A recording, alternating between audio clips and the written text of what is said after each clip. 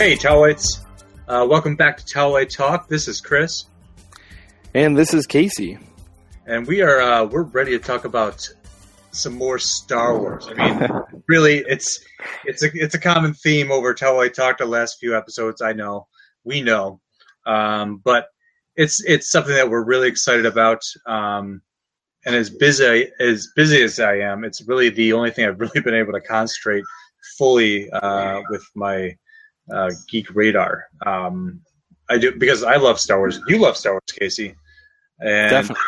You know, we're ready for this new movie. We've been knee deep in the new canon, and really, I'm ready to talk about the comics today. It's a huge part of the new canon, and there's so many titles that have been coming out since I don't even know when did the first Star Wars come out. I forgot. I think it was in May. That was like early 2015, right? Yeah. Okay. So maybe before that, maybe February. Yeah. I mean, yeah, it was early on because now they're on 10 issues now. So maybe even January. Except they've been running it every other week sometimes. Some of them, yeah. But whatever it is, it's consistent. We're already at, like you said, issue 10, issue 11 in Darth Vader. So we have a lot to talk about in regards to the comics. But let's get it started with some news today. I know we have so much going on in the world of Star Wars, between toy hunting, Rebels, the books. Where are you at with all that, Case? I can tell you that I'm pretty much nowhere. I have not bought any of the new toys because today I went to Toys R Us, for example, and I was like, oh, let me see what they have. The only thing that I noticed that was new, other than a bunch of games, like there's a Risk, there's a new chess game. There was actually these Snap Together models, which I have not seen before. They have like a Snap Together Millennium Falcon, and behind it has like a light, which is cool. New X-Wing, TIE Fighter, and I want to say there was maybe one other ship, and they're all snapped together. And I actually thought about getting one of those. They were $20 at Toys R Us. I thought maybe at Walmart they might be a few dollars cheaper. And who makes those? I don't know if I've seen them. I've probably seen them, but not really paid attention. Dude, I don't know, because this is the first time. Like, Toys R Us definitely has the more variety of all the places, like outside of Target and Walmart and everything. So, you know, there's a lot of kids stuff. You know, they have both types of bobbleheads, whereas, like, I know in order to find bobbleheads, there's the Funko bobblehead, and then there's another type of bobblehead, which is like a little bit taller. I've only seen those at Spencer's Gifts, but at Toys R Us, they have both of them there, and that's different. You know, all of the Hasbro stuff, like the constructed lightsaber. There was a new type of lightsaber that I saw that was just a Kylo Ren lightsaber. So definitely, I probably was at Toys R Us maybe a week ago, and there was a lot more variety that I hadn't even seen announced today.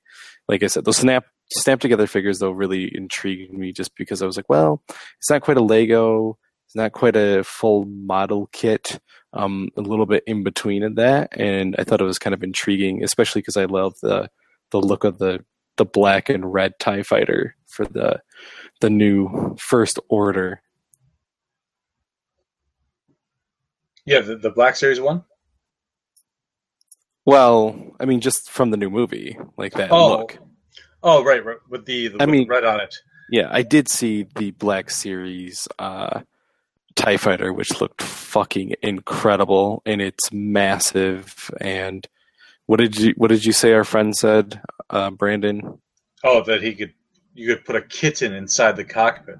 I mean, this thing's made to put two 6-inch figures in, so clearly, I mean, from what I've seen on Facebook and Instagram, people holding up, it's one of the biggest collectibles that you could have in your house. And, you know, I'm really excited because mine just shipped today, continuing with the Black Series, and I just feel like that since we had that podcast about Force Friday, that things have really changed on the shelves and that Hasbro really does have a grasp on really how to handle the situation. I've seen most stores I go to now. There's countless Wave 1 figures. There is? Yeah, down by me. I have still not seen a Kylo Ren and not seen a Clone Trooper or a Stormtrooper. I've not seen either of those figures. I've seen Stormtroopers. The Kylo Ren I've seen sporadically. It is definitely the rarer of the bunch, but yeah, same with Captain Phasma. But there's starting to be peg warmers. As predicted, of course. I mean, there always is. But I really don't feel that there's going to be much of a distribution issue. They've promised this. I went to that "Twas the Night Before" event. They said this is something that we understand. We learned from Phantom Menace and past endeavors that they would make this available. Disney is going to put money into it. Hasbro is going to follow suit of who's paying the money to put it out, and I don't think that Disney will falter when it comes to making sure that we get the figures that we want. I mean, look at already. Wave 2 had just hit for the Black Series, and I have all of them but Captain Phasma so far, which of course will be the hardest one to find. Of course, right? Yeah, absolutely. All right. So that's. But I'm sorry. One more thing. It just proves a fact that, like, the other day I couldn't get the Guavian Enforcer. Then today you shared that with me. It was available again. So I think that the stock is there. It's just you have to be patient and never pay scalper prices. That's it. Well, it's funny because I sent you the link for the Guavian Warrior, and about 10 minutes later I sent it to my other friend, and it was already sold out. Yes. And I'm very grateful for that because truly it was gone within 10 minutes. Yeah. Yep. So hopefully they keep showing up on Amazon. That seems to be the place. She got herself a Flame Trooper from, I believe, Kmart coming in the mail tomorrow, she said. What size? 6-inch? 6-inch Black Series, yeah. Oh, really? Interesting. Yeah, she was like on it. She is feverish about these as we are. She bought all the first wave. She bought all the Funko. I mean, she's. I think we need to have a special guest on our podcast. Oh my god! Yeah, Kara would love it. She would. Yeah. Let's do it. But you were saying she had also gotten the Snow Trooper Sergeant. I actually got mine the other day. It shipped finally yesterday. Oh, okay. Yeah. See, I said Snow Trooper. Right. What's that? I said Flame Trooper. You're right. Snow Trooper. Oh, you meant that one? The Toys R Us exclusive? Yeah. Oh, yeah. No, that I actually finally got a couple of those for myself. It took a while, trust me, but those were definitely sought after, and that just kind of reinforces the demand for these toys. That every time, people are just waiting. They're just waiting and waiting. And once something is available, they're bought up. And it's really funny how fast they go. But it seems that the supply is there. They keep they keep replenishing it, and eventually you're able to get your hands on what you want. Yeah, I completely agree. I'm glad that they're starting to see him, because that was our biggest thing when we did the podcast on Farce Friday. But I'm glad we're starting to actually get. Oh my goodness! And so let's get into. You want to talk about Rebels, right? How can we? Well, you can mention something that's not spoiler related if you like. I really don't know what to say. Besides, get caught up so we can do a Rebels episode. I don't want to spoil anything for you, but it's a lot. It's awesome. This season is better than last season. Lots of surprises. It's a lot of fun, and it's cool to see this aspect of the Star Wars universe. And yeah, I've heard only good things. and we can get into it more later when we talk about the Kanan comic. So. Oh yeah, absolutely. But please, just watch it, please. So it's just. I don't know if you remember what it was like to plan a wedding, but I do. I will be there very soon. Very soon. It's not my fault you decided to plan a wedding the year that Star Wars blew up again. Yeah, I know. Seriously, blowing up like the Death Star. Death Star triangle. Yes, exactly. All right, so I wanted to talk a little bit about just like what happened. So the last episode that we did was the same day that the trailer dropped. Yes. In a 24-hour time period, we saw 112 million downloads of that trailer. Like the biggest trailer, obviously, of all time. Yeah, mind-blowing numbers right there. The others, because I mean, we could talk about it. Like us, like you and I, we watched it numerous times. I watched it. I'm probably at least at 20 times, just because it's amazing. It's mesmerizing. I had to pore over every frame. Then I watched the supercut many times, where somebody mashed all the trailers together and put them in chronological order. And then I watched at least 20 times so far or more. Somebody isolated the score out of it, and I just watched that. Well, rather, I just listened to it nonstop, but it was on YouTube. I needed to actually download it off of YouTube. That's awesome. Oh my gosh! So, also just a note. Let me ask you: have you pre-ordered that soundtrack yet? No. Can you? Yeah, I pre-ordered mine. I pre-ordered it on CD because I'm getting that on CD to add to the rest of my Star Wars soundtracks. No, I didn't even know you could already. Yeah, where did you pre-order it from? It's on Amazon. You can pre-order it. It comes out the 18th. So you get the movie. You get the music the next day. You get all the books that are going to hit that day. So.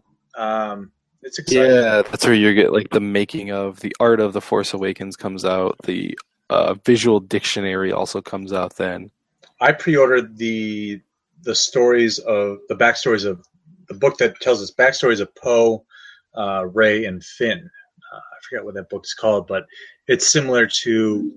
I think Greg Rucka is involved in that. So, which is interesting because we'll talk about that later in terms of Shattered Empire. Okay. All right. Yeah. I will be doing that probably after we get off this podcast. I don't see any reason why I would not do that. John Williams. Actually, I just did it now. It's one click. I got it. It's done. You just pre-ordered it. Okay, so out of the way. Oh, so some other numbers, though, I wanted to talk about regarding the trailer. So the trailer, 112 million downloads in 24 hours. Fandango and the rest of the people said that this is obviously the biggest pre-sale tickets of all time. The previous number one spot was the Hunger Games, the first Hunger Games, and this beat it 8 times over. They also sold, I want to say, $6 or $7 million in IMAX tickets for the first night, or the opening night. Okay. That's not including non-IMAX. So, I don't know if those numbers have been released or if they're still tallying them or what, but that's not counting all the regular 3D theaters and 2D theaters and all that stuff. So, when those people came out, there was an article, I think it was in Forbes, a couple of months ago, and it was like, oh, Star Wars, it's not going to be, it's just going to maybe be below Avengers or whatever. This movie now, it probably will do Avatar money. If it doesn't, Avatar is $2.6 billion. It's got to come very close to it. It's going to beat Avatar. That's my prediction right now. I don't see how it couldn't. You have to think about the... It couldn't if it's bad. Yeah, you're right. That's it. That's it. Like, if people who are hardcore fans don't like it, if it doesn't get new people into it, if there's people who are like, Star Wars 30 years ago, everybody's old, that's how it won't do it. But if it's people who see it and then go, oh my God, you have to see this, like they did with Avatar, like they did with the first Avengers, then it will do more than Avatar. You're right. But it has to be, because you and I, we're doing a podcast on this. We're going to see it. Our money is literally already paid to them right now. Twice over. Twice over. It's the people who, watch that football game who aren't the normal Star Wars, goers who are going to be like, why is it so special? Why is it so special? And I think what it's going to be really is those words that are in the trailer that Han says, the legends are true. I think people are going to be like, holy shit, this is Star Wars. They are all true. I want to know about the light side and the dark side because of that trailer. So, it was a good idea putting it in a football game. It was also good that, Disney owns CBS or ABC, or ABC. I think it's ABC that ran the football game, so it's free advertising for them. Disney owns ABC, which owns ESPN, which owns the world. So yeah. But interesting, you're going to see it at the Alamo Drafthouse, right? I am. The 17th, that Thursday, which is my birthday. Happy birthday to me. Right. It couldn't, I don't know how else this could have ever worked out perfectly. I mean, seriously. But enough talk about that. Yes. So I'm going to see IMAX 3D on the 17th. And then the next morning, I'm going to Alamo Drafthouse, which is in Yonkers, New York, which I have the great opportunity to go see it there because not only is it a great environment to see the movie in, but we get those great Mondo glasses. And you've never gone to Alamo. I have never. Your face melted, my friend. Yeah, I don't know what's wrong with me that I have not gone there yet. But yeah, this will be my first experience, and I'm sure not my last. No, Alamo Drafthouse is, like, when I went in there, I immediately thought, this is where I want to be. Like, there is no better movie going experience that I've ever had. Like, I love the AMC theaters now that they have the recliner seats. If they work. Well, they do in Rochester. We don't have a bunch of shitheads, but it's, it's nice. It's beautiful. But, like, the Alamo Drafthouse, they have drinks there. The theater itself is, like, themed some way. The one that I went to was Planet of the Apes themed.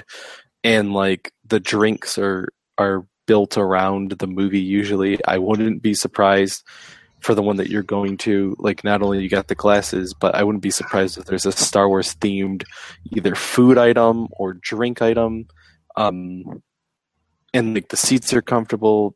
You have alcohol there. And dinner.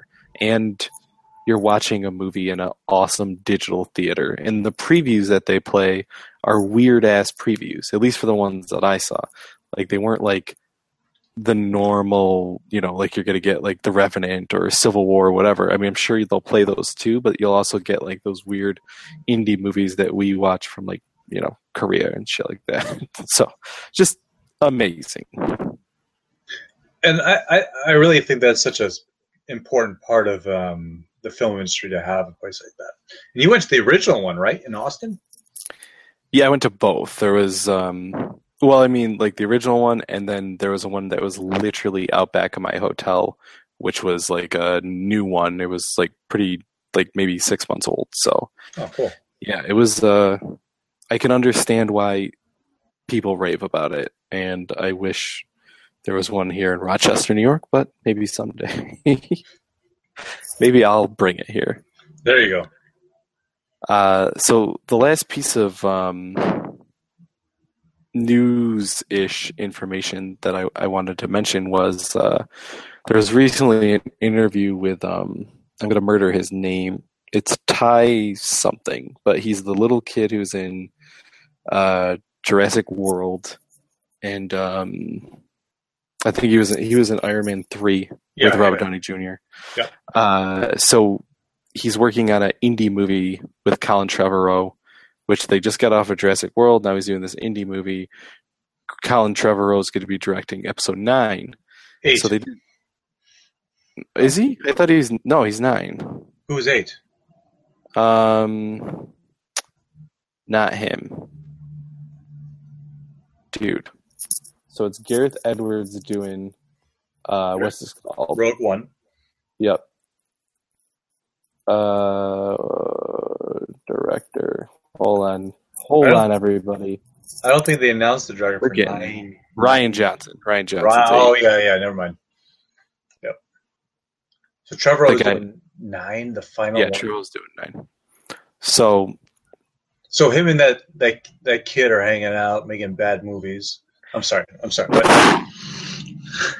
him and that kid are making movies that make billions of dollars. You're right. And I'm sorry, but if you throw dinosaurs on the screen, it's going to make money anyhow. It doesn't make it a good movie. I completely agree. I don't think it's a bad movie, but I don't think it's a $1 billion movie. I'm sorry, but Star Wars will take a massive deuce on top of that one. So of course. So, anywho, interviewers talking to him, blah blah blah, Jurassic World, and then they're like, oh, what do you think? Like, are you going to keep acting? You're young, like, you want to keep this as your career? And he was like, well, I could tell you right now that if I gave up today, at least I'll be a Jedi. And the interviewer was like, what? Yeah. And he was like, what are you saying? And he listen. I think that maybe we should tie this in with when we talk about Shattered Empire, with our little predictions about what happened at the end of Shattered Empire and what that leads to down the road. Because if you're saying this kid's to become a Jedi in episode 9, he's a young kid. He's a 9, I think, now. So by the time they'll start shooting 12. in the next 2-3 years, right? Yeah. Yeah. He'll be a preteen. Padawan. That is to be decided. But here's the thing. This kid could be saying he just wants to be a Jedi, but it's a weird fucking thing to say. Working with Colin Trevorrow, maybe Colin Trevorrow is like, yo, bud, you and me, we're doing, like Scorsese and Leonardo DiCaprio, man. They're just best friends now. So if he's like, hey, bud, you want to be a Jedi in my movie? Because they got that shit mapped out. Lawrence Kasdan's got it mapped out at least through 9, if not further, if that's what they decide to do. So, yeah, I thought that was a very interesting and telling kind of thing. And he didn't say, like, do you know this? Like, the interview asked him, and he was like, well, all I'm saying is, there's a good possibility. That's what the kid said. Why not? I mean, it's the smartest route to go, especially since we're talking about that Han clearly says in this trailer, the Jedi and Sith are myth. Nobody knows about them. Not this 30-year period that happens after Return of the Jedi. So Luke is obviously either Kylo Ren or in hiding or whatever the fuck you want to say he's doing. Not Kylo Ren. Right. But so the obvious next step is, oh, hey, if these Knights of Ren are running rampant around the universe, fucking things up, then First Order is going to be blowing your planet up. Then Luke needs to come out of hiding and start a Jedi Order. So him and Leia start doing some training in episode 8, it starts to build, and then all of a sudden we see like a whole new Jedi Order by the end of episode 9. Let me paint this scenario to you. I thought I just painted it like fucking dang. No, but I have a. You went further out. Your scenario's fine. I like it. It was a good painting. I'm okay with it. Kylo Ren comes after Finn. He's got the lightsaber. Finn's freaking out. Hey. He's about to strike him. And then Anubis shows up. Anubis, you're not in this movie. No, it's not in this movie. So then you see, right before he strikes him, green lightsaber comes, blocks it, and Luke looks to Finn real quick and he goes, I'm Luke Skywalker. I'm here to save you. I'm here to rescue you. Yes. Sorry, I got pizza. Could you imagine that? That would be awesome. I thought about that the other day, and I gave myself goosebumps. I would crack the fuck up if that happened. You wouldn't crack up. You'd cry. You would instantly start tearing up. I would. I would laugh and cry at the same time. You would laugh, crying tears. And shit myself. Just a little bit of a, hey, if you're listening to us right now, tweet us at DFATTowel. Let us know what you think of that idea. But I think it would be genius. I think that's more feasible than seeing Kylo as Luke Skywalker, which I think is ridiculous. But if you guys have some prediction of what you might see in that scene or how Luke's going to emerge, we'd love to see it. Put it on our Facebook wall. Put it on our Twitter. I think that'd be hilarious. I have something to say because it really supports the idea that they're looking to do kind of the opposite of what they did with the EU and try to stay away from as many as like correlations that you can draw to it or whatever you want to say. Because as we get into the comics, I have this theory that we see a lot of these character-based comics. You never really saw that when it came to Star Wars comics in the past with Dark Horse.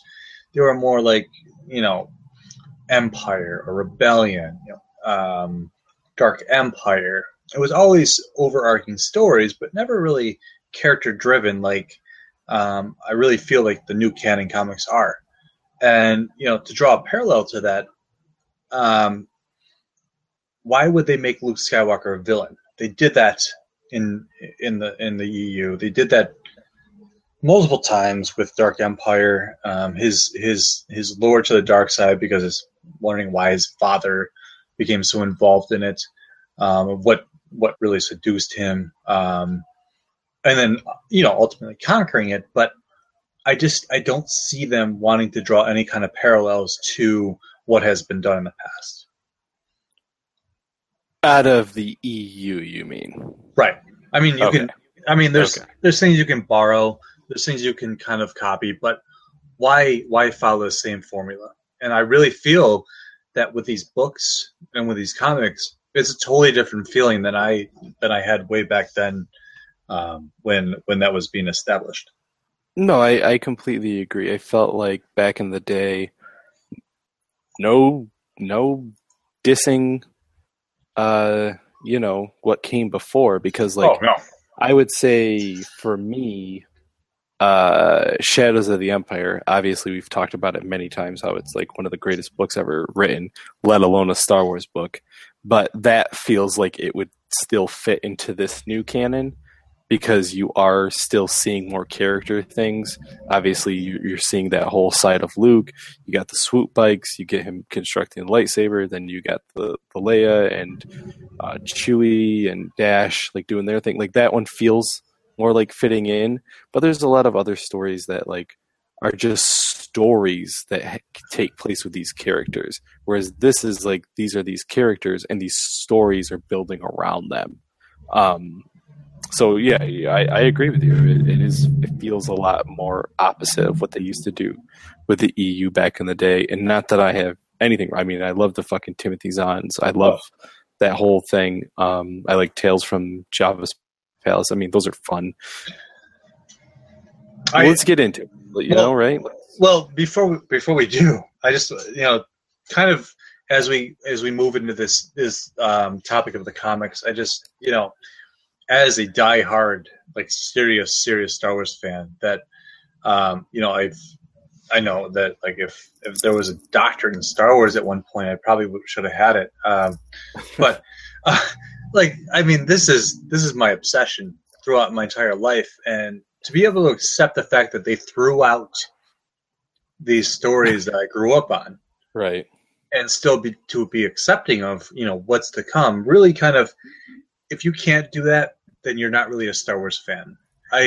You have to be able to understand that if they're going to build this new universe, that there's no way you could be bogged down with all of those stories from the past. So it really was probably one of the most intelligent things that they could have done to bring Star Wars over to Disney, away from Lucas, and create this new universe. Yeah. Oh yeah, they had to. There was no way to where they're going and how they're doing the Marvel thing where hashtag it's all connected. This is the only way to do it, was to strip it down and say what you knew, you don't know. Though if you love the movies, you're good. One thing that they have been doing really good on, and it's been talked about in like a lot of other podcasts I listen to, like Jedi Council, Jedi Alliance, Far Far Away, is that these comics, like people will be like, well, do I have to read the comics? Do I have to read the books in order to understand what's going to happen in the movies or in Rebels or whatever? Do I have to watch Rebels? And you don't. Nope. I don't think that it's going to take away from your experience when you go and see Force Awakens. I do think that reading a comic that features Poe's parents is going to enhance your viewing a little bit. You know what I mean? Because you're going to have a little wink and nod and be like, oh, I know where this guy comes from a little bit. But, to my fiance who doesn't read any of that shit, she's going to be fine. She's going to be like, wow, that was a really cool movie. Oh, you know what? I wonder about Poe's parents. I'm going to be like, well, why don't you read this comic? So, it just...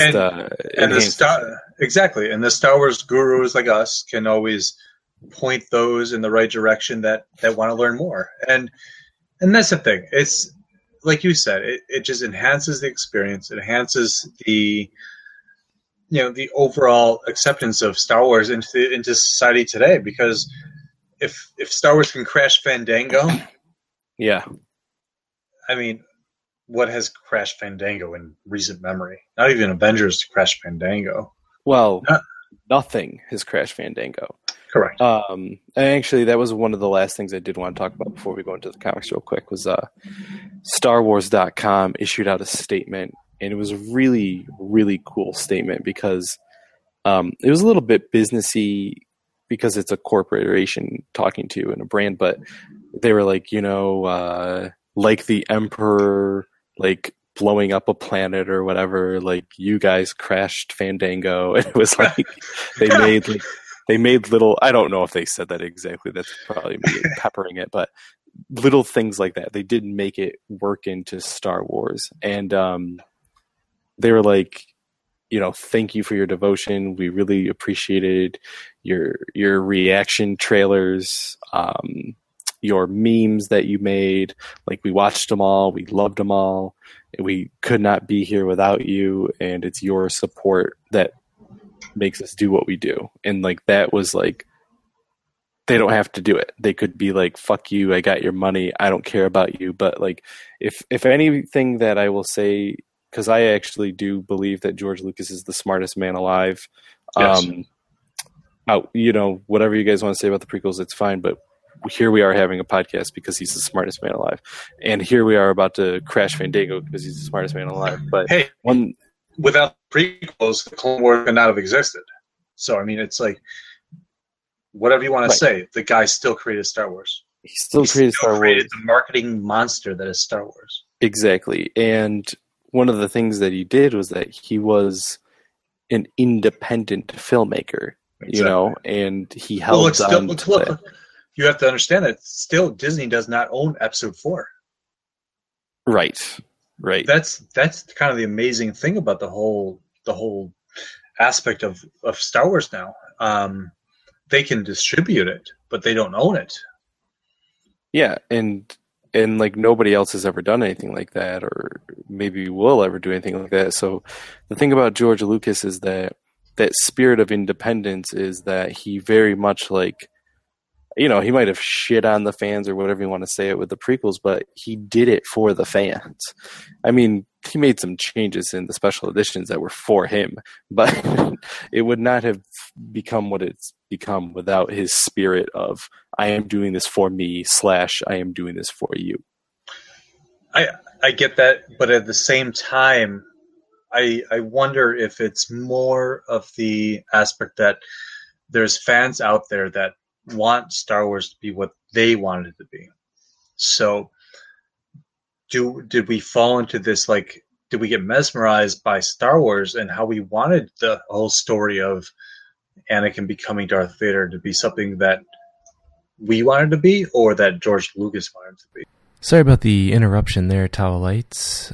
We had a little bit of audio difficulties on Chris and I's side, so what we're going to do right now is go into a commercial break, and then we'll get back to you with our talk on the Star Wars comic book Omniverse, universe, what have you. Thanks a lot.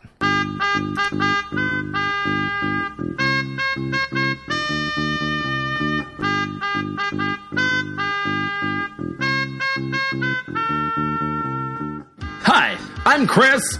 And I'm Casey from Gourmet Scum Radio. We're two cousins talking about geeky pop culture stuff.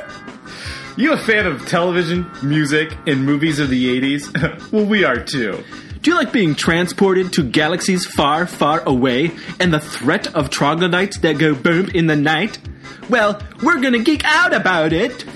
Have you ever scared yourself listening to ska music while reading a comic book and sipping on a tasty Jones soda? Then this is the podcast for you! Gourmet Scum Radio is here to tickle your holes and make you believe in dynamite explosions once again. Make sure to check us out on Stitcher and iTunes. And follow us on Facebook and Twitter, and check out our website at don'tforgetatowel.com. You won't regret it! All this top 40 music is so boring. Geez, I sure wish I had something geeky to listen to. Well, I've got just the thing for you, stranger. Who are you and how did you get in my house? Don't even worry about that. If you're looking for the latest, greatest, and geekiest podcasts around, you should check out Those Geeks You Know. Those Geeks You Know? Wow. 3 friends talking about comic books, movies, TV shows, all the things that I geek out about. But seriously, you gotta leave now. Be sure to check out Those Geeks You Know on iTunes and Stitcher. You can also like us on Facebook and Twitter and tell everybody that you know. You gotta leave. I called the cops. There the bugger is. She's a big one, ain't she? Oi! Over 20 points of articulation, great sculpting, and look at the paint job on her. We've been looking all over for this one. Let's get them in our sights and end this hunt now. All right. All right. Steady. Steady now. Got him! It's the pursuit of plastic. Listen to the podcast from the creators of Don'tForgetATowel.com. Geek out about toy news, hunting, and histories on your favorite collectibles. I have awoken. You have truly awoken, yes. So let's get into these comic books, shall we? I'm ready. All right, so let's start from the top. We got the Star Wars, or Star Wars. Takes place between episodes 4 and 5. Luke just blew up the Death Star. And we got Jason Aaron writing it. Jason Aaron from Thor and Doctor Strange. And it starts off with John Cassidy drawing it, and now it's at Stuart Immonen. I am horrible with his name. Yeah, me too. What do you think of this comic? I rather enjoy it. It's fun to see the fallout after the destruction of the Death Star, and how Luke Skywalker is kind of revered as a hero, and he really wants to kind of grow. You know, he wants to pursue his destiny to become a Jedi, knowing that he has like Force sensitivity, and is the hero of the rebellion because his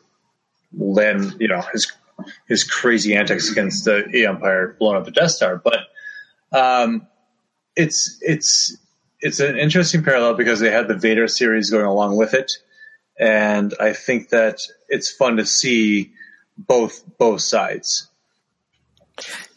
Yeah, I do enjoy this comic quite a bit.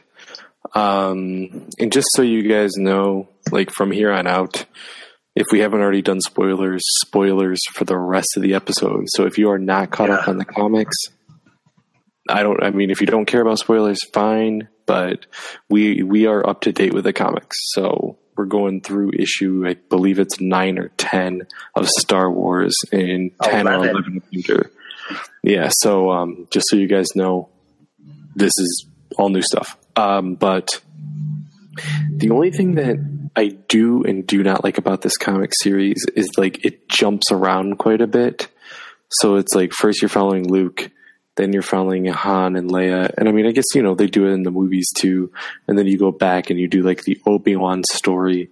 And then you're back again with Han and Leia for a couple of issues. It's just not as consistent as the other ones. I guess you don't have a problem with that? I don't, because it's funny you actually say that, because that's how I kind of feel like how Aftermath is as well. So I think I really kind of feel like this kind of disconnected, telling small stories within a smaller time frame and then going into an overall arc is something that they're exploring this time around, to kind of just really introduce more characters in a smaller time frame, and not just concentrate on these heavy hitters, which they really are in the comics, not so much in the books. But as we'll talk about Shattered Empire in a little bit, kind of developing new characters for the new canon. In the books they do. In the comics, they really are. I mean, they're introducing some new characters, but they are sticking with the core people in the comics. Yes. But I guess... No, go ahead. I'm sorry. Well, I was just going to say, like, Jason Aaron's a fantastic writer. I think it took him a little bit to get the voices of the characters down. Because we're used to how they sound in our head. It's, Mark Hamill, it's Carrie Fisher, it's Harrison Ford.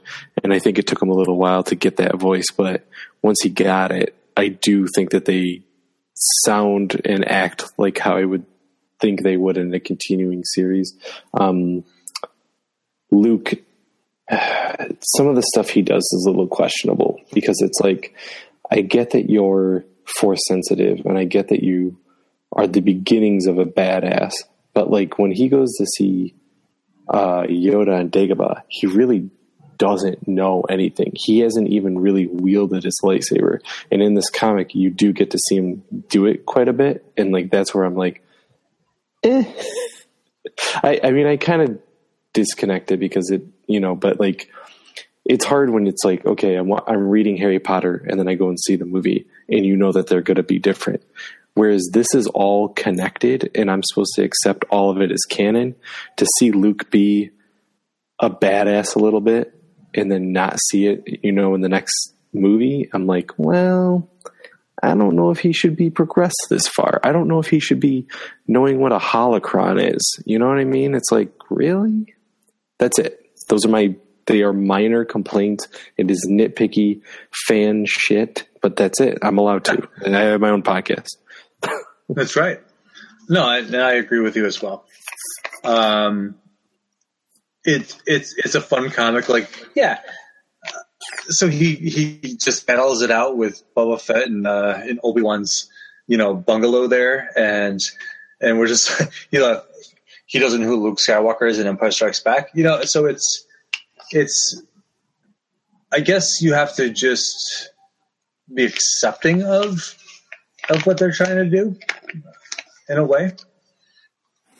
Yeah, I mean, I'll say that out of all the ones that we're going to touch on, that's the one that I put in the most suspension of disbelief.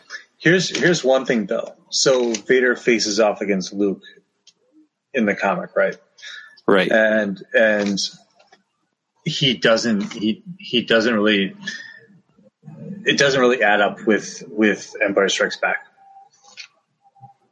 In the fact that they try to kind of meld it into it, but he just doesn't like, oh, I have a son, I can sense it now, and then it becomes this big obsession. I guess, can you really feel that backstory connecting to what happens in Empire Strikes Back eventually? Where he's going to reveal that he's his father? That, where he is tasked by the Emperor to, hunt down Luke Skywalker. So the Vader comic, and I mean, we can go into it more unless you want to stay on Star Wars for a little bit. No, I guess they're really intertwined. They are really intertwined. So I'll keep it on Star Wars because there's some. I mean, we want to talk about like Han Solo's wife and shit. Yeah. Regarding Vader, though, he's up there with my favorite of the ongoings. Yes. And the reason why is because that to me feels like the character 100%. The whole time I'm like, that is Vader. So his hunt for Luke and knowing that it's his son now, I do believe. And I also believe that it makes more sense to me in Empire that he goes and makes that reveal to fuck with him. Like to me, like that whole situation, I believe it. Like some of the stuff that they're, like I said, some of the choices that they're making in the Star Wars comic, I'm like, this is just a little far-fetched. And like I said, we'll go into like the wife thing, but the choices that Vader makes and what leads him to Empire, because like, we know that he's there to catch Luke on Cloud City, you know what I mean? But what led him to Cloud City? Here we go. You know what I mean? Like these things all make sense to me.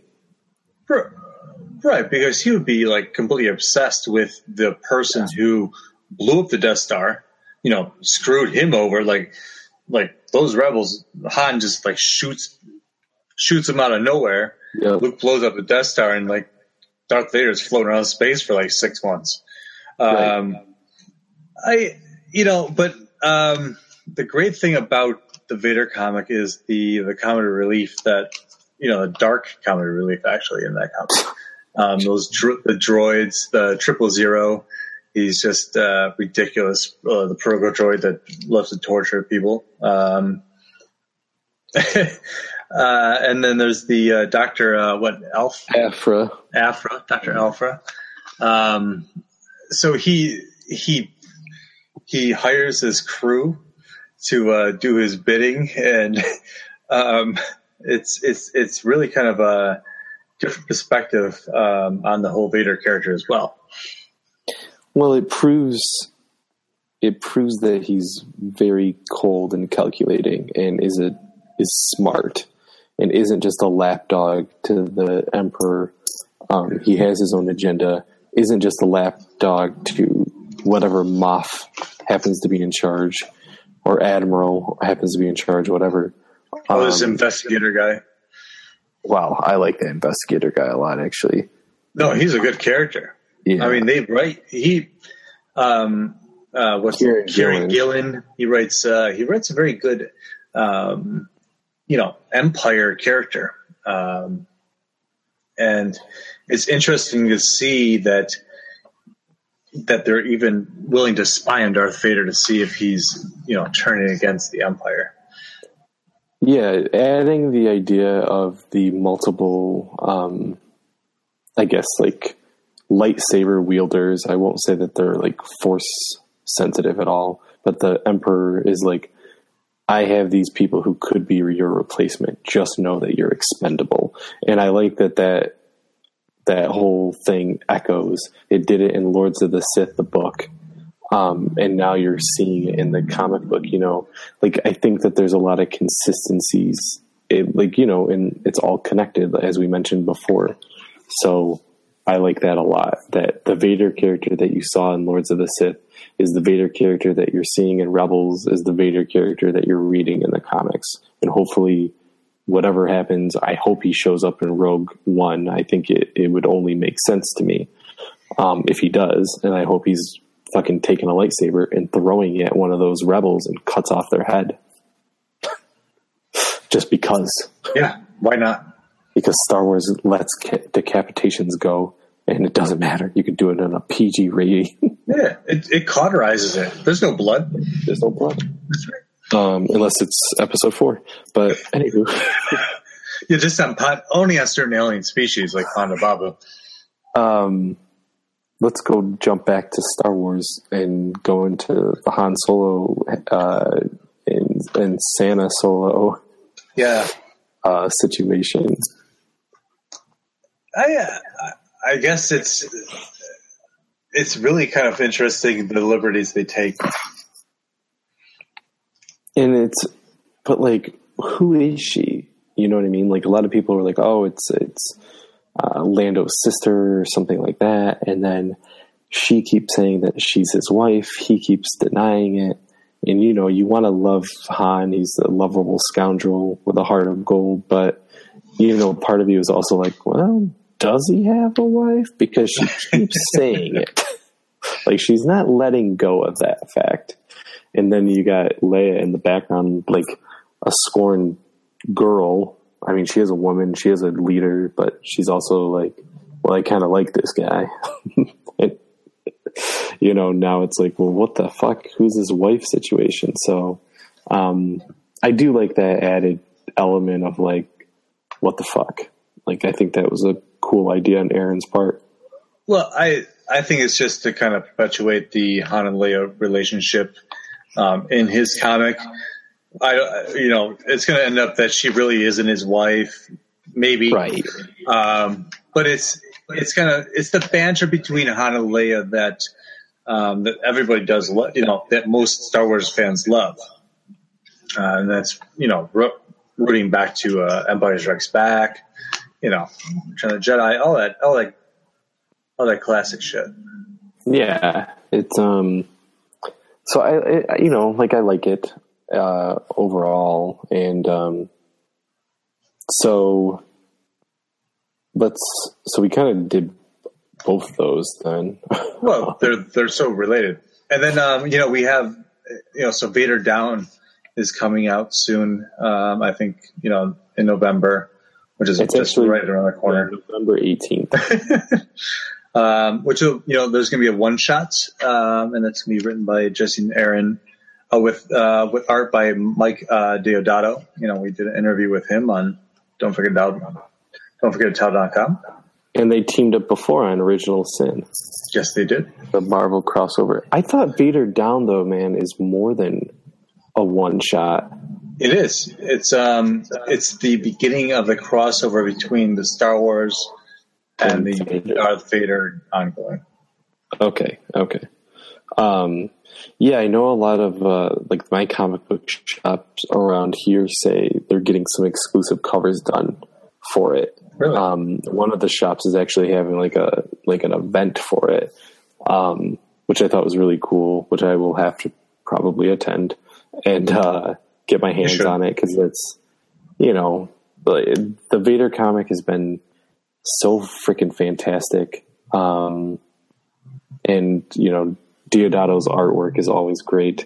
That was one of the things like early on as far as the artwork goes, and with John Cassidy with Star Wars, I couldn't get behind it. I think we mentioned it a long time ago when we first introduced it. Is just that, and I know I've talked about it on Gourmet Scum Radio with my cousin, where I was just like, I don't like the way that he draws lightsabers, and yet again, I might be being nitpicky, but it just looks weird. Like, it just wasn't doing it for me. And when Stuart Immelman, and I apologize, Stuart, if you ever listen to this podcast, I murdered your name, but you can correct me, or if any of you guys want to tweet us and correct us, I don't know how to say it, but his artwork has definitely been an upgrade since he took over, I think, in issue 6 or 7. It was after the Obi-Wan. Yeah, I think Obi-Wan is 6. So, but yeah, it's been good there. And then the art, we didn't mention the artist on And Vader is Salvador LaRocca, and been doing a fantastic job since the beginning. I really like it. That artwork is beautiful. Yeah, it's good. All right, so let's move on. Let's talk about the next ongoing, the Kanan comic. Yeah, absolutely. This one it's probably my favorite of all of them. You don't have to agree, but I'm just saying. No, I do agree. I love Jason Aaron, and I love what he's doing with the Star Wars, ongoing. But this is the real surprise was that with Greg Weisman, Pepe Larraz, and Mark Brooks working on the Kanan comic, it's a lot of fun because we love Rebels. Yeah. I mean, you don't obviously love it as much because you haven't even watched any of season 2. But the fall. But it's really cool to see the backstory of Caleb or Kanan, Caleb or Kanan Jarrus, as and even the latest one that just got started off, dealing with Master Billaboba. Oh, I don't know how you say her name. I think just kind of learning her past, and it's cool to see the different backstories that they want to show our favorite, one of our favorite Jedi in the Rebels cartoon. One of the only Jedi in the Rebels cartoon. There's Ahsoka. Yeah, there's Ahsoka now, but there's Ezra. Ezra, Jedi in training. Padawan. I think the reason why I like this one is it has some of my favorite artwork since the beginning. It just looks very fun, super bright colors, really heavy lines, a little bit more of like a modern comic art style. But it fits a lot because, we don't know anything about Kanan's backstory. We get glimpses here and there about how he's supposedly the last Padawan in, from that time period, from Revenge of the Sith. And just to see his development, because like the first arc, which I only thought it was only going to be one arc, was all about his past leading up into his time at Rebels. And now what's happening is that he's stuck in a Bacta tank getting worked on, and he's having flashbacks to that time. So you're getting a mix of his time with Hera and Ezra and the rest of the crew on the Ghost from Rebels, but also, like you said, his training. And now we're going into a brand new arc that just started on, what is this, issue 9 of Kanan? Or 8, with his actual Jedi master. I think it is Billaboba. Mm-hmm. Yeah, Kanan is on. Oh no, actually, so Kanan's only on issue 7. That's the new arc. Yep. So, yeah, and I like all the characters. I like his the person who taught him to be like a smuggler. I can't remember what that guy's name is. He's awesome. Mm-hmm. That comic's a lot of fun. And now, since they've finally jumped to the present time and gave us some Rebels story, that's a really cool way to do it. And then kind of just dive back into the past. So I'd like to see that just continue on the title. A little bit of that, a little bit of this, and it's just a comic that could last for a very long time. Because even with Rebels, it still has that Disney touch to it. This gives you a little bit more of a dark touch to that universe. Yeah, absolutely. I mean, it is a lot more violent, and I don't mind that time period, especially watching the Clone Wars cartoon, like I appreciated a lot more, and seeing, more of the Jedi training, more of the Jedi Temple, like the new issue introduced Obi-Wan and Yoda and Mace Windu into it. So it's kind of cool to see more familiar characters because you really weren't seeing a lot. It was all new characters for the most part in the comic. And it's nice to see their influence on him and how that changed him. So yeah, that comic is it's fun, really. It's cool to see like that street rat turned smuggler story, that classic story. True. It's like Aladdin in space. That's it. Well, that's what I was saying. Yeah, street rat. All right. Yeah. Do you want to go on to Lando? Yeah. So what there's been some mini series since the beginning. The first one, before we talk about Lando, let's just talk about Leia.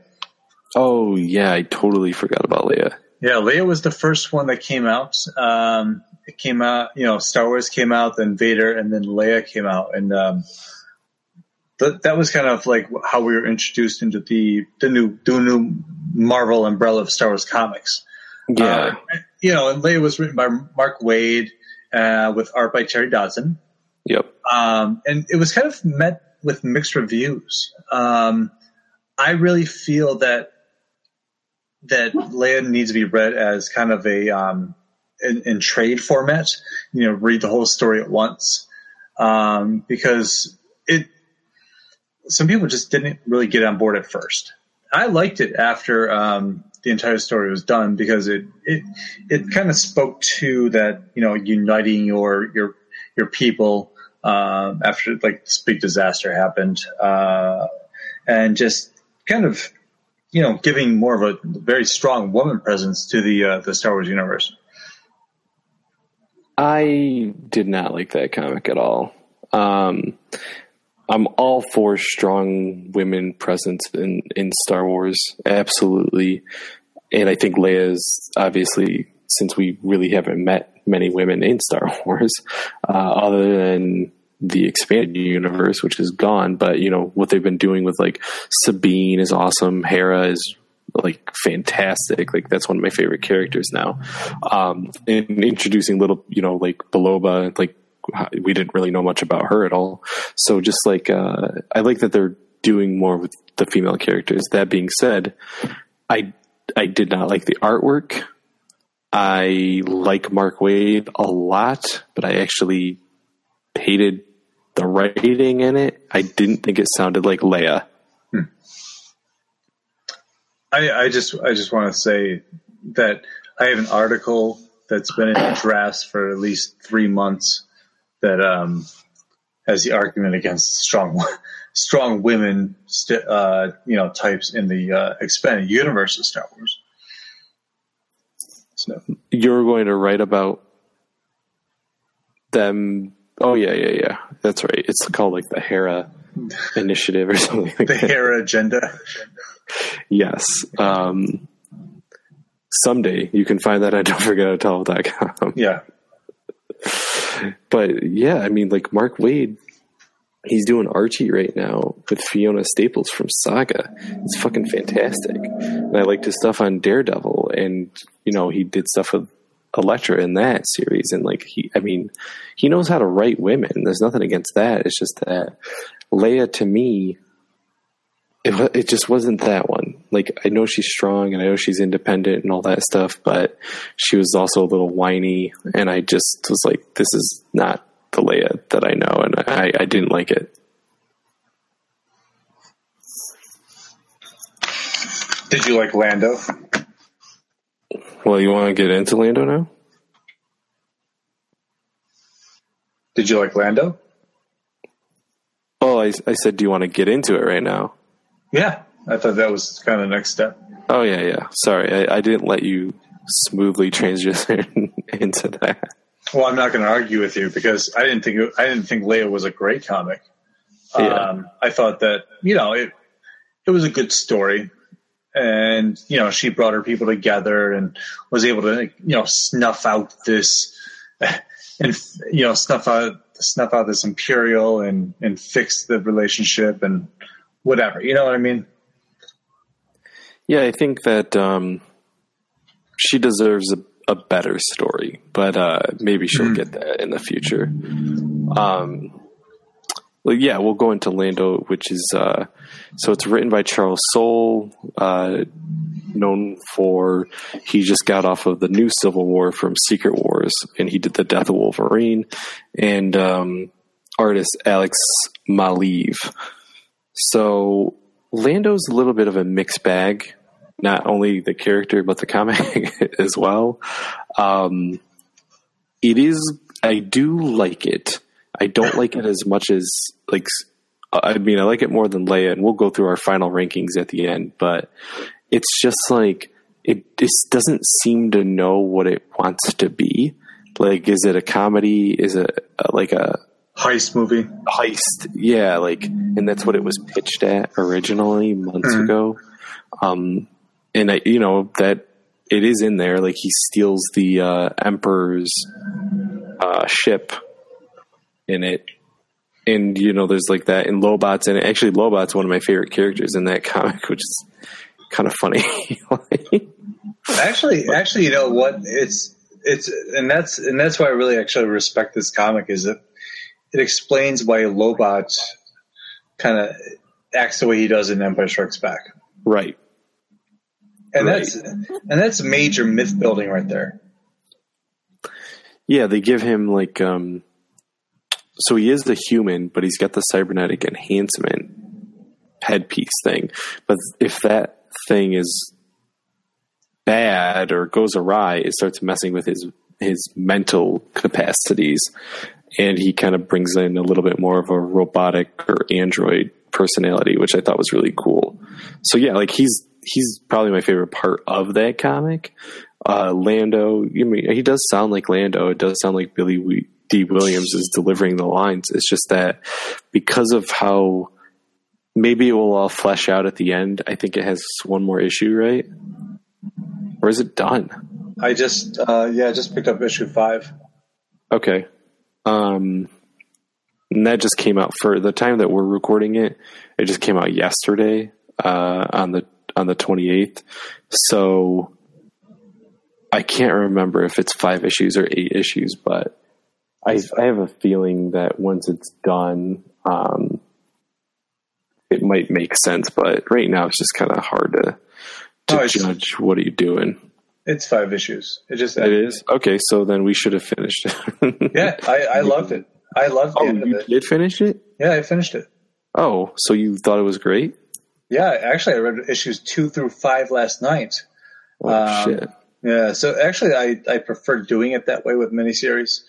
And it's a really neat comic that, delves into Sith lore, and just kind of it ends up being like a survival comic at the end. Okay. Was it a satisfying ending? Yeah. Okay. Yeah, I actually really liked the comic, the whole series. Yeah, I have it. I haven't had a chance to read it. Yeah, it's great. It's really good. Okay. Well, I think that's the way to go, like you said, with those things, is just to read them all at once, and then you don't have to be waiting to see if they're going to explain it. Maybe that's what I should have done, but of course I read them all sporadically. But either way, man, you just got to look. It's one way you look forward to the next comic, or you just read them all at the same time. Exactly. All right, so let's go on to the other miniseries, which just recently started, which is Chewbacca. What a Wookiee. What a something. Do you like it? So far, I do not. There's only been 2 issues. I do. Okay. I think it's light. It's completely different from everything else that they're doing right now. And it's funny because the way they start it, the way he looks at himself, they kind of that's what they give you. It's like how he destroyed the Death Star. You know what I'm talking about?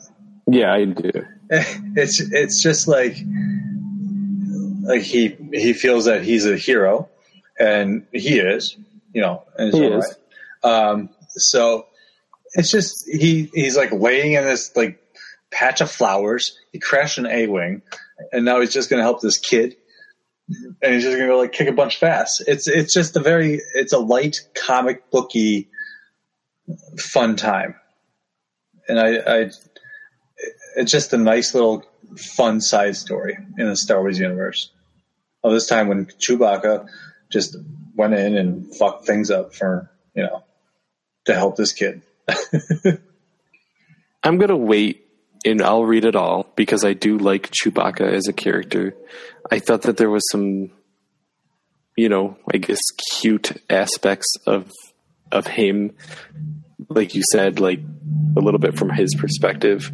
But once you got out of that and you have this kid who I think is extremely annoying, and you have him asking Chewbacca to do this stuff, and then Chewbacca just responding back, you know, like how he does, but not with subtitles. I was like, fuck this. Like, I don't care about this little kid and what he's asking Chewbacca to do when he doesn't have any reason to do it. I'm pretty sure it's a girl. I just said kid. I didn't make it specific to gender. Except you said him like 5 times. But at the same time, I can kind of see the perspective of this girl, and that she can't understand him. So you're like kind of frustrated at the comic because you can't understand what he's saying either. So you have to kind of play the part of this kid throughout the comic, but you kind of start to understand the body language of what Chewbacca's trying to get across. And I think that kind of speaks for the art in the comic itself. The art was good. The art's Phil Noto, who's been doing consistent work for a long time. It's written by Jerry Duggan, who recently has been doing Deadpool, which I really like his Deadpool a lot. You know, when the idea of the Chewbacca comic, you know, when they announced it, I was like, well, what are they going to do? Because he doesn't talk, quote unquote, like we do. Yet Han obviously has some way of understanding him. So I don't know. I don't know what I expected. I guess I didn't expect much, but I will finish it all and then I will judge it from then. Just so far what I've read, I didn't care about the little girl's dilemma, but I have liked Chewbacca showing up in everything else. Like issue 2 of Star Wars when he's like fucking shit up against stormtroopers, and I think he took down an AT-ST or something. I can't remember, but that was awesome. Yeah. You gotta have respect for the Wookiee. Always. But I want to actually save the next one for last, and I want to skip to C-3PO if that's cool. Yeah, no problem. Okay. So we have an upcoming one shot. I think it's the first one shot besides the Vader Down one that will be introducing that crossover. But James Robinson will be writing the story of how C-3PO got his red arm. And art will be by Tony Harris. But I think it's going to be neat to kind of see this just quick story. There's no need for more than one issue. You know, it's just going to be, I think it'll be lighthearted and just like funny. It could be extremely dark too. It could be. Well, but James Robinson, I don't know. I think it'll be a lighter story.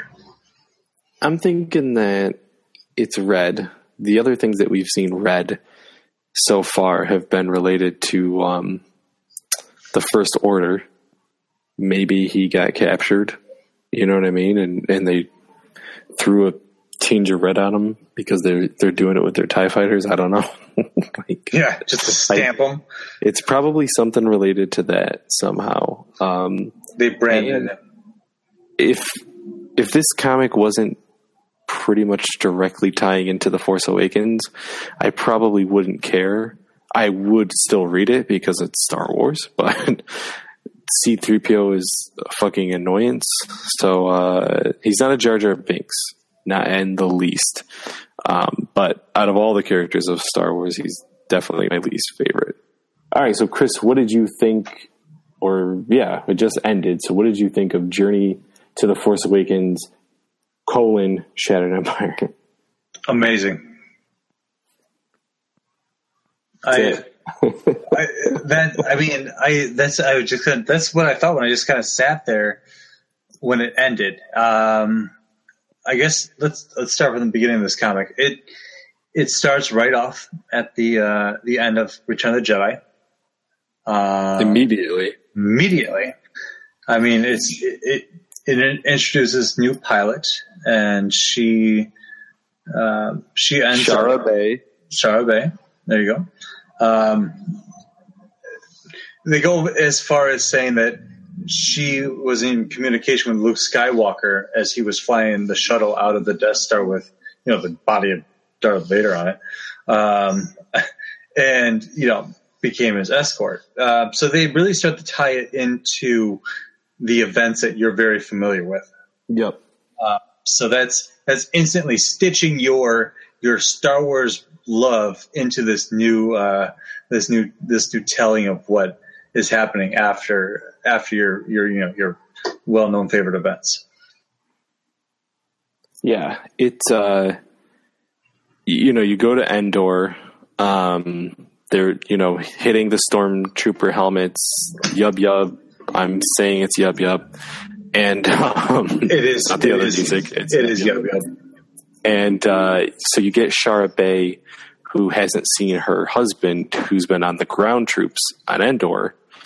And they actually have like a PG-13 Batman versus Superman rating of sensuality kind of moment where you're assuming, because the man's last name is Dameron, and I can't remember his first name.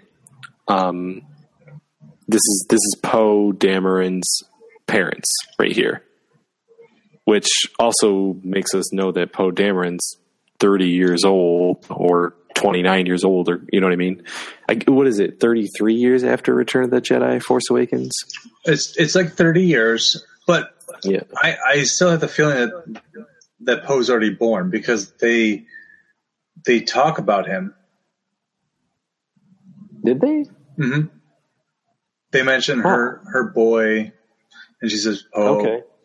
Yeah, so it's no. I understand completely what you say because I thought the same thing until I read that, and it's like issue 2 that Poe's already born because not that much time occurs during these 4 comics at all, and they actually throw them at you in quick succession every week.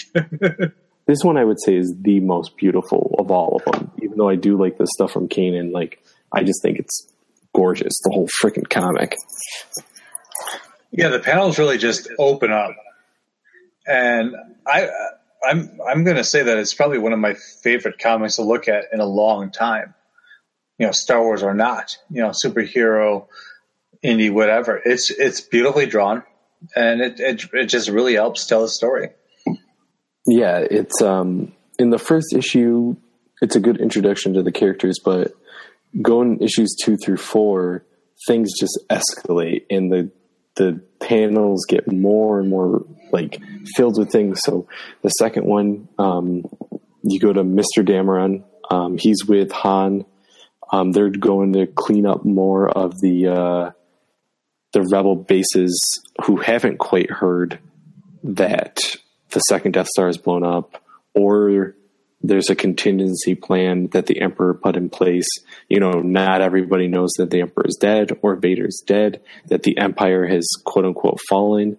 And I think that's another thing that's really going to harken back in The Force Awakens is, Han says the stories are true. Everything you know is true. Blah blah blah. Go on. I'm going to go off on a rant. Go on. No, but you're right, because it's an overarching theme between Shattered Empire, Aftermath, and Uprising. All these different things that we're multimedia event that is the journey to the Force Awakens. Yeah, I keep forgetting I'm playing Star Wars Uprising at the same time too. Right. And you're right. That's there's a lot of talk in that video game about how they're trying to keep it on the low that the Emperor has died and not everybody knows about it. And the galaxy is a big place, you know what I mean? So there's going to be other places that don't even know about him passing away. But in the comic, you got the ground troops fighting, and it's a little bit more, you get Han there and he's with them. And then you also have Shara Bey back up in space and doing more fighting up there. And like that comic is more just action, like fast paced, like really beautiful panels throughout the entire thing. I really like that second comic a lot. And it's interesting how it touches on each of the main characters from the Star Wars universe. How she crosses over with Lando, and then Leia, and Han, and Luke, and it's really what everybody wants to see, but it's creating this whole new generation. With her being connected to Poe, that his mother, was able to do all these great things for the rebellion and the New Republic. Exactly. I mean, both the parents seem very influential as to what their part played in the rebellion. Yeah. Oh, yeah. So let's go into issue 3, where she's tasked by Leia, right, to be her pilot. Like, she's like, I'm done. I just want to be with my husband and kid and raise a family. I deserve to kind of do it. Like, she says, she doesn't actually say that. She's more thinking that because she knows that she'll do anything for the rebellion. But yeah, she's a good soldier. Yeah, she is. And Leia's like, well, I heard what you did, and I want you to be my pilot. And she takes her, I can't remember where, a diplomatic mission. Naboo. Oh yeah, to Naboo. Which is cool because they've done it. They had to go to Naboo and actually they had to go to Naboo in Vader as well recently, which was cool. And they mentioned Padme. So that was a kind of a more fucked up situation. That was a very fucked up situation in that some guy got tortured on Naboo. But anywho, so Shara Bey, they're influencing a piece of Leia, but issue 4, for me, all bets gone. And the end of that comic, I frantically texted Chris to make sure that he read it before we talked tonight. So, what happens in issue 4? Well, she teams up with Luke Skywalker. Yes. And let's just say that this Luke Skywalker is ultimate badass Luke Skywalker. This isn't Luke Skywalker Jedi. I mean, I guess you can see a little bit of him, what he did on Jabba's cargo barge. But like, this is like Luke Skywalker, pure Anakin style. I do want to draw a parallel to the expanded universe, where in Dark Empire, which was the first real step into the expanded universe,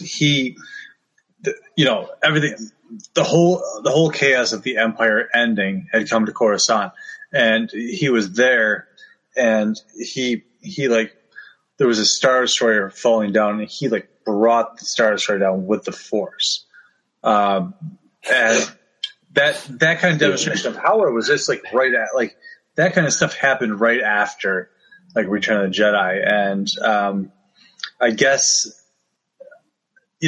being an expanding universe fan and wanting to see Luke Skywalker very, very badly in this new canon, which we've seen very little of besides say Heir to the Jedi, where and in the comics where he was younger.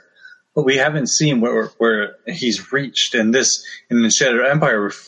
That's the That's the first post Return of the Jedi Luke Skywalker we've seen. Exactly. And like that was one thing that, not to say I didn't love it. Like so what they're doing is, and this is actually another thing I want to bring up about Force Awakens. So we haven't seen anything with Luke in Force Awakens. The only thing that we've seen or heard is his voice, and we've seen his robot hand touching R2, right? In what could be a campfire, what some people think is Mustafar, whatever. I think it's probably just a campfire. Exactly. This is what I'm thinking. He's touching the astromech, and we know that R2 in the past has been sought to go find Obi-Wan Kenobi, right? In this comic, he sends R2 to go find him a pilot. And he doesn't tell who to find, but R2 finds his pilot. Will we see Luke Skywalker send R2 to then go find Leia or Han or a Jedi? Who knows what the fuck in Force Awakens? That's one parallel.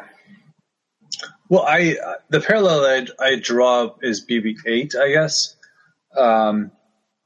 because there's a lot of Finding Rey.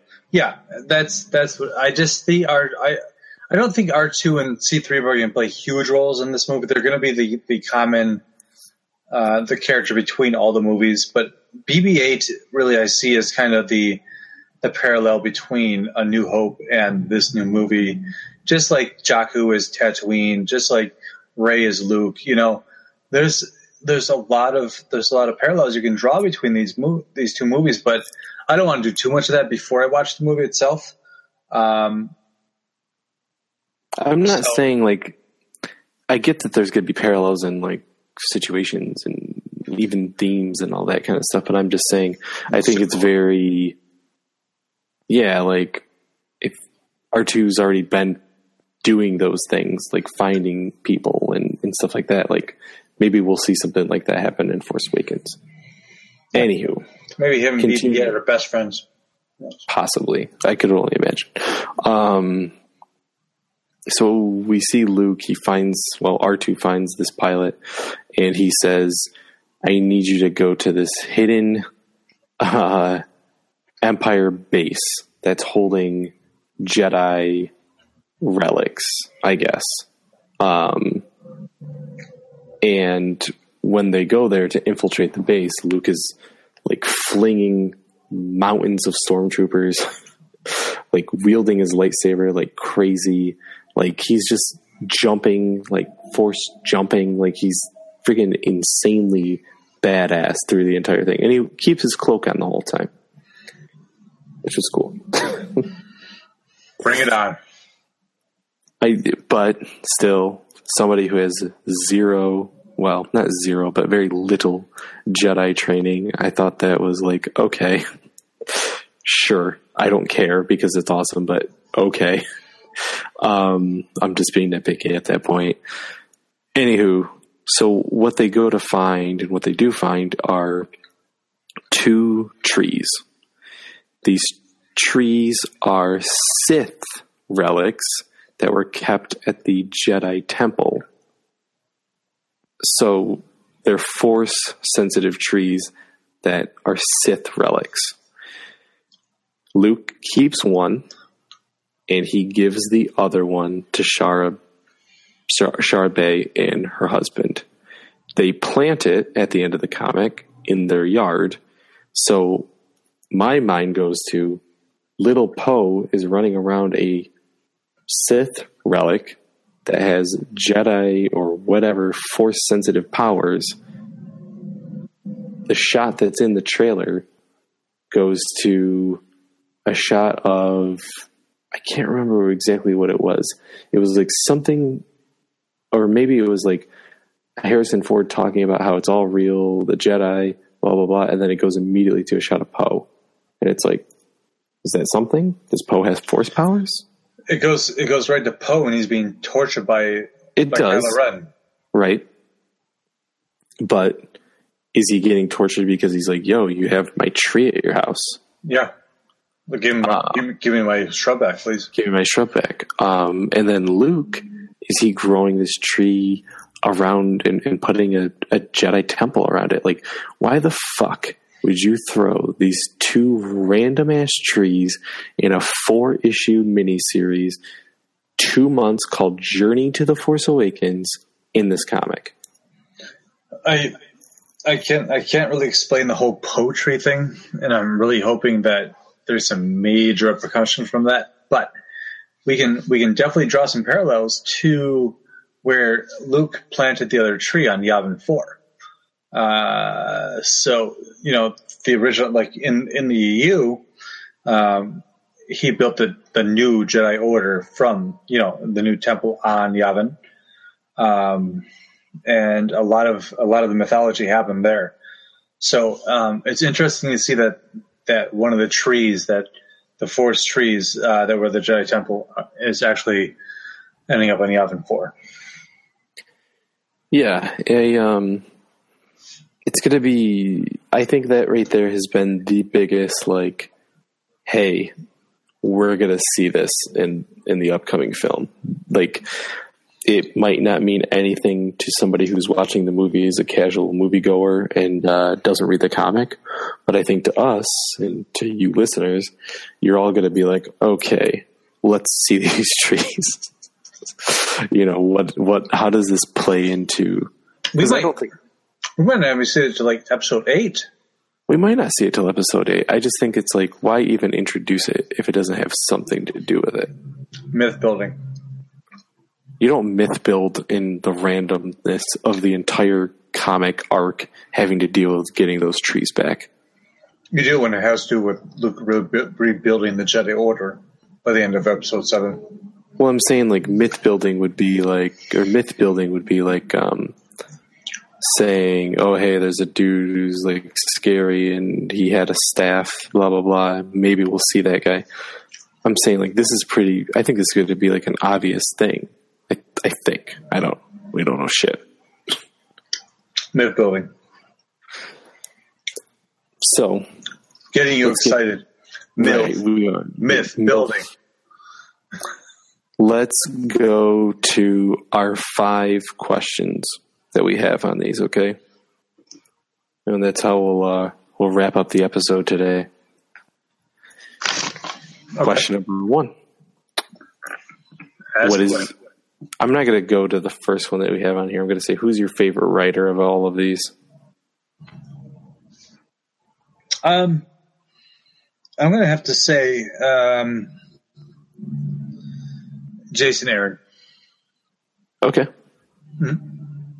I mean, I love what Jason Aaron has been doing in all his comics. I've become a big fan of his in recent years. But I really find the whole Star Wars ongoing to be a lot of fun. All right. Mine's going to be Kieran Gillen. I think it's the most true to the character. And the issue, I mean, I know Aaron had a part of it, but the issue where the timeline was exactly the same. And like Vader's looking out that window and it's starting to shatter. And I was like, this is fucking insane. Like, this is Vader. Like, this is Star Wars. I had goosebumps when I read it.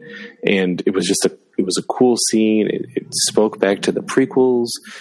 It spoke back to the original trilogy. That right there sold it for me. So that's my favorite one. That's a good one. All right. Favorite artist?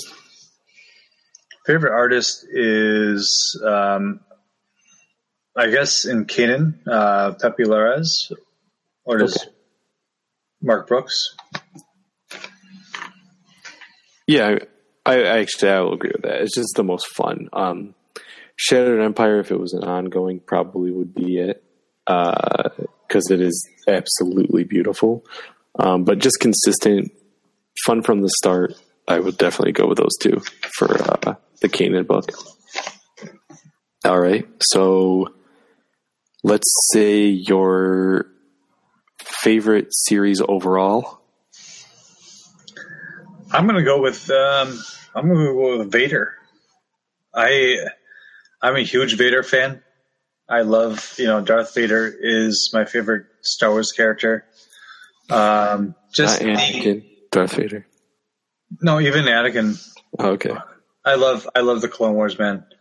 The Clone Wars Anakin is my favorite representation of the character, besides Darth Vader. But I'm really glad that cartoon exists, because I had a lot of problems with the prequels, and just whatever. We all have our own expectations, but the Clone Wars really did really awesome justice to the character, and really with the new comic, the same thing. It does justice to the character.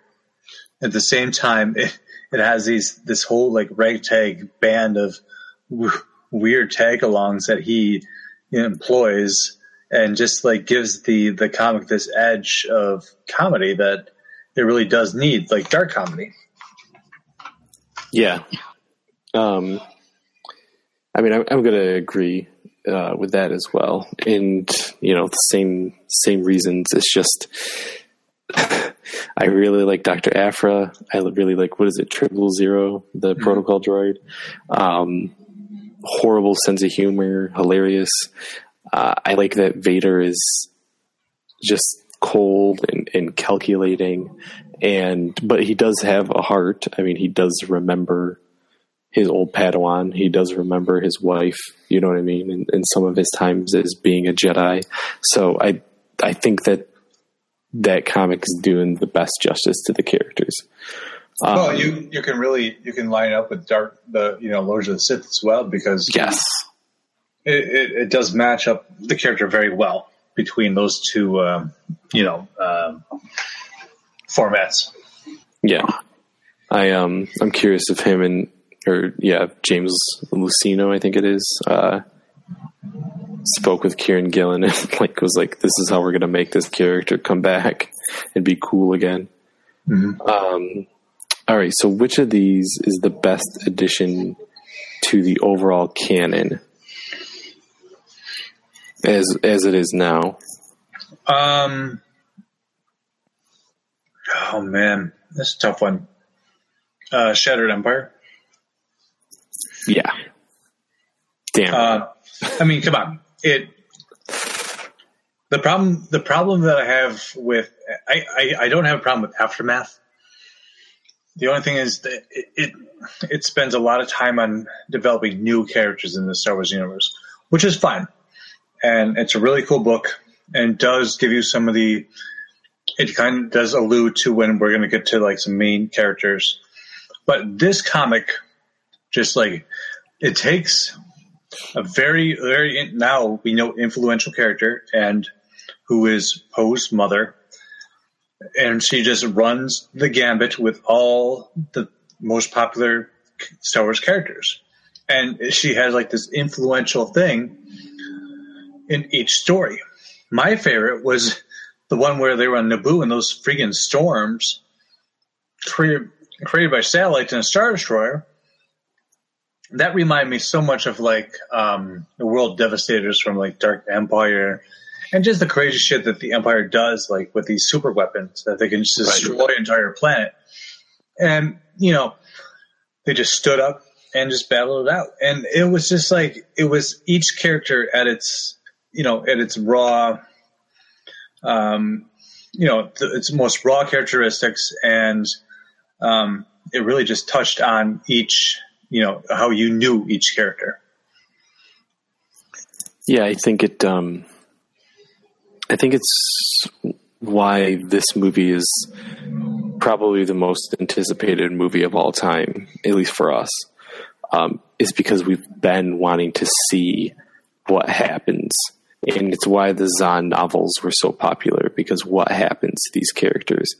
And Shattered Empire, even though it was, short, and even though it mostly focused on a different character who probably will influence the future movies, it's a good bridge. It's what we wanted from Shadows of the Empire.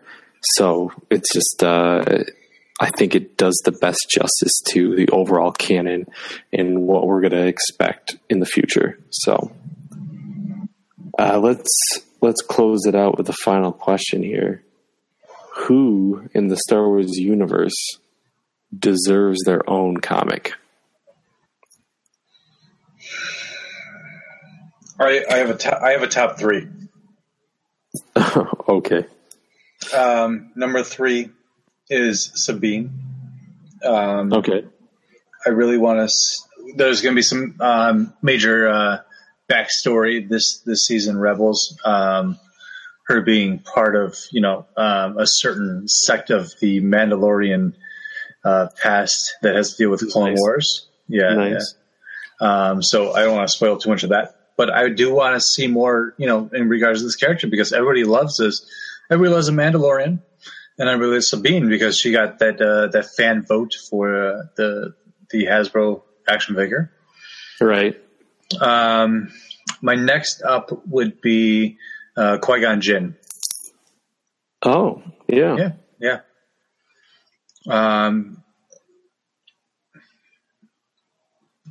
Just because I love Liam Neeson. That's it. That's it. And then the number one thing would be I would like to see the further ventures of the Max Rebo band.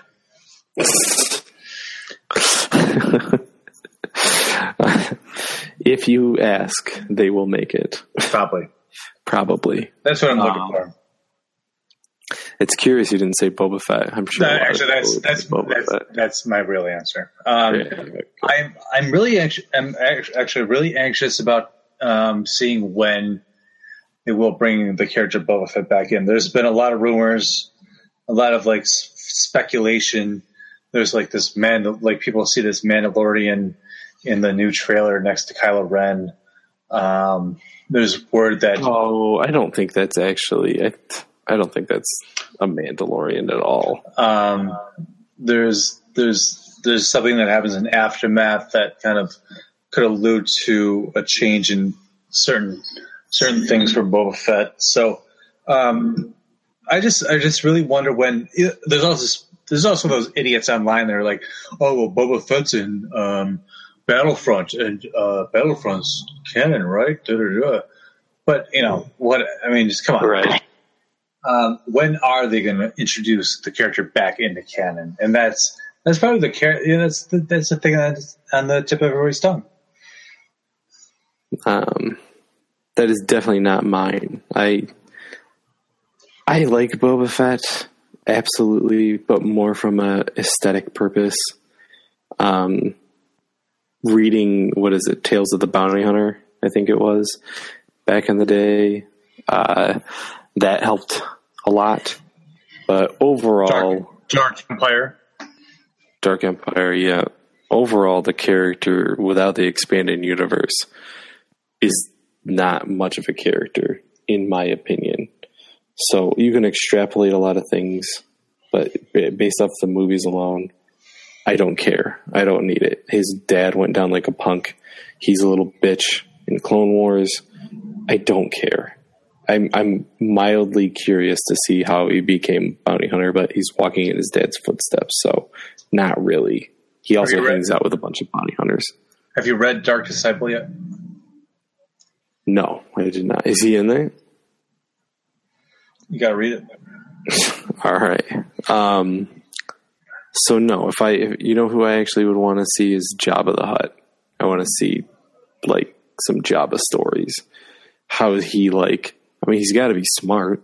How else does he amass that amount of people around him, including the Max Rebo band? How does he get his own band? So that those stories, Tales from Jabba's Palace, or even just Jabba himself, I would be all about reading that comic. I think it'd be cool. That was one of my favorite expanding universe books, was Tales from Jabba's Palace. It would be neat because every time you see Jabba when he's introduced in the comics or in the other books, he's always an interesting character. And I think if you play the comic or whatever, or book, like a crime novel, you know what I mean? Like a Rise to Power, a Goodfellas, Godfather. I think it could be pretty fucking cool. So that's my vote for that. So we'll see what happens. That's a good one. Yeah. All right, so let's tell the people where they can find us. In a galaxy far, far away. Also, otherwise known as don'tforgetatowel.com.